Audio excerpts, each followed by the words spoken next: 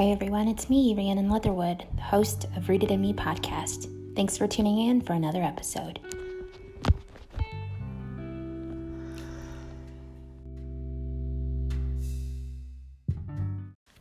What is happening, everybody? I decided to make another episode today because I was feeling it. I've had a crazy last 12 hours and it's led to a lot of self-reflection, and so I've found myself in the bath.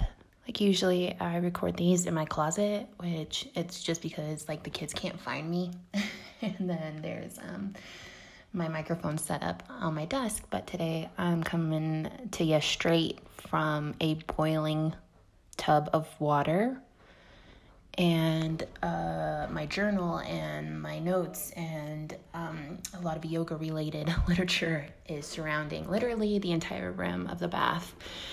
And I decided I needed a little self-care before I dived into some of the much needed work that I need to get done, because it wasn't happening. I was entirely too distracted, and I'm really trying to work on allowing myself to take care of myself before I get too hard on myself for not completing work when I need to complete it. And so I've found that, I'm able to create once I've made my bed, once I've got the feng shui going on in my room. And today I just needed to put the work away first, take care of myself now, and then I'll have a clearer mind to go and attempt some of the papers I need to write and such. It's funny how something that you love so much can also be a point of stress, and that is definitely true for a lot of things. It's, true for children, it's true for work, it's true for your day-to-day things. The things that you absolutely fucking love to do can also be very, very taxing. So if you're in that same boat as me, I encourage you to look deeper into that, figure out what you need to do for yourself, treat yourself 2019, and then get on with what you need to do.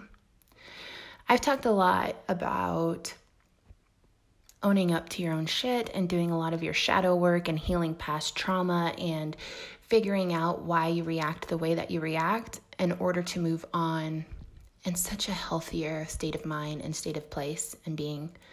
And I've done a lot of that for a while now, and the lessons are ever changing. And I'll listen to old episodes of mine and I'll be like, you know what, Rhiannon, dude, you don't know what you're talking about. Future Rhiannon has some things that she needs to say. And I'm having one of those experiences right now, but I'm also in the process of allowing myself grace and not letting things beat me up, and especially myself, allowing those thoughts to come in and destroy a day or two of mine. And I had started the morning off pretty rough. Like as soon as I opened my eyes, things kind of, were slammed down onto me, and I had to deal very quickly. And I think I learned that setting boundaries and speaking with clarity and communicating a wrong that's been done to you in a healthy way is just as important as owning up to your own shit, which seems like a logical and simple idea, but when you're tested with this idea, I went into this morning after I woke up learning what I had learned and being like, okay, this is going to be a lesson. I'm about to be tested. I either utilize all these tools that I've been accumulating, or I fuck it up and, punch somebody in the face. And definitely the latter sounded way more appealing at the time. But it goes back to that idea of intention means nothing without action.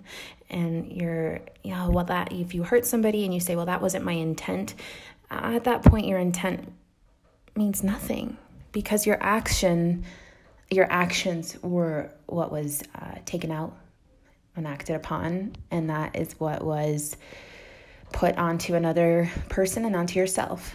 And I have a hard time with people saying, well, that wasn't my intention. Like, cool, bro. Well, what was your action? And the same goes for yourself, owning up and apologizing and knowing that you're not allowed to tell somebody else that you didn't hurt them when they feel hurt by you. My thing had to do with money being stolen, and lots of money being stolen by somebody that I trusted and somebody that I really wanted to trust, because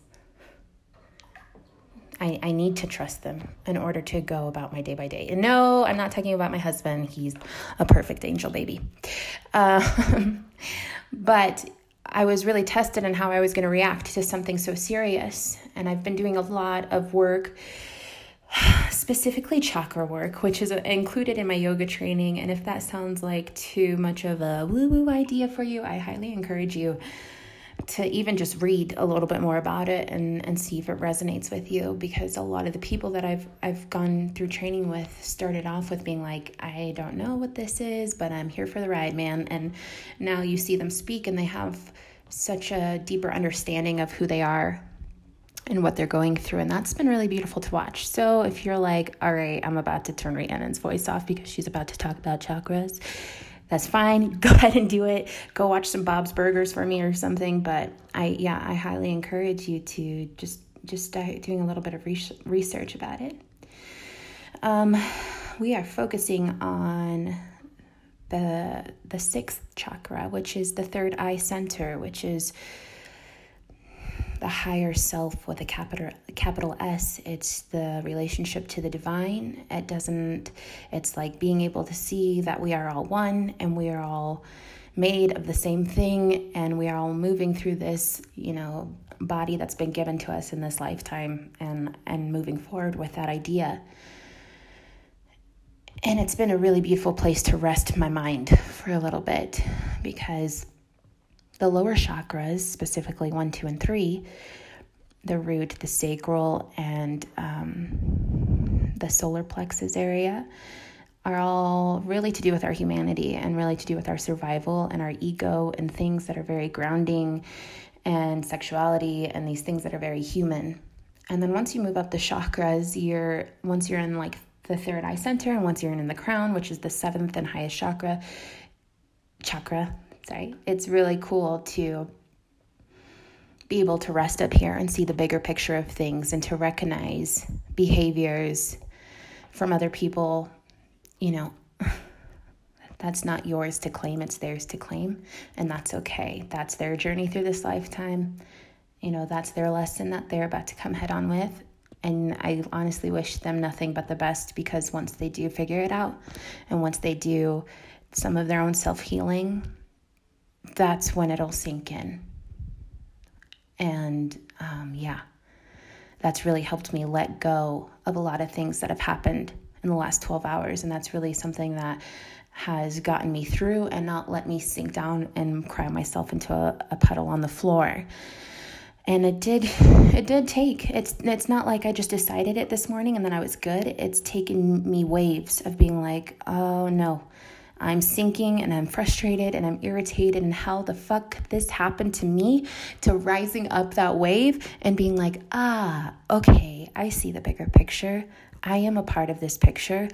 I'm just floating alongside this other person. We have this little bump of turbulence and now we're over it, and I don't have to let it control me again. And then I fall back down the wave and I'm like, well, fuck. And then I'm back up again, But that is progress, people, because when I compare this wave of writing out what my brain is trying to decide it needs to do, I've also been given the tools to take a deep breath and to take a bath and to yell out into my friend's ears, this idea that came across me while I was in the bath. And comparing that to where I was even 2 years ago, it seems like a lifetime of difference. And I'm really, really gracious and have a lot of gratitude towards myself and for my support systems around me, and arriving at this place, because the fact of the matter is, bad things will happen, And that's not something that we can always control, but the way we react to it is what we can control. And allowing ourselves the grace when we fall a little bit deeper into those rooted chakras of, well, survival mode. Why is this happening to me? I don't deserve this. To rising up to saying, yeah, man, but it's all good because I do have beauty at every corner of my existence. I've made it that way. I've planted those seeds. So when I have these hard, cloudy moments, I can look over and see a seedling popping of work that I've been putting into myself. And for that, I am so thankful. Speaking of little seedlings, in the beginning of this yoga training, we were asked to plant a seed, and we were given a little cup, and we were given dirt, and we were given a few seeds, and we were to nurture this little seedling as it rooted and planted and blossomed throughout our training. And I really started to feel like I was the only one that didn't know how to keep green things alive because it never sprouted, never once. And I was like, yeah, I don't know. I just don't know how to grow plants. I don't know how to nurture plants. And that's such a bummer because I want to be somebody that's surrounded by plants and trees and flowers constantly. And so, yeah, we planted that on our first chakra night together, which was the root chakra. We planted it, we rooted it. It had some symbolism in it, really beautiful. And then I would watch, others post their picture of, hey, there's my flower, look at it bloom. And it was so pretty. And I would look over at my cup like, well, what the fuck, dude? And then, I don't know. Just this week, as we're entering into the last chakra, as we've done all this work, I looked over at my little what the fuck cup and I saw green and it was sprouting and I had a seedling and I was watching it. And like, even if I would be gone for 2 hours, I would come back and it had changed and it had grown a little bit more and it had bloomed a little bit more and had kicked that little seed off its leaf.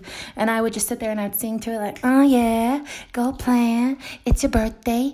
Literally keep growing. Now's the time, and I was just in it and it's blossomed and it's about 2 inches and another one is popping up. And I just was like, I came downstairs this morning after finding out this news and I went and I looked at my cup with my little seedling and I was like, oh, there's a little seedling of truth that I've planted for myself, literally there in the flesh.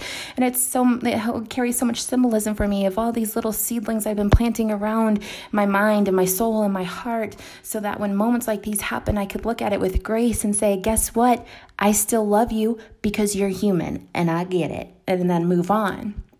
Now, not to say that I have to tell that person that to his face, but, it's nice to just send love, even when you're feeling angry.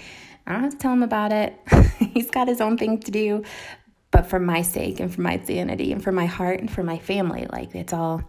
So yeah, walking down and seeing that little beautiful sunflower start to bloom, really just like allowed me to breathe and smile. And that started off the first wave of like, I got this. There's no reason to carry this anger with me.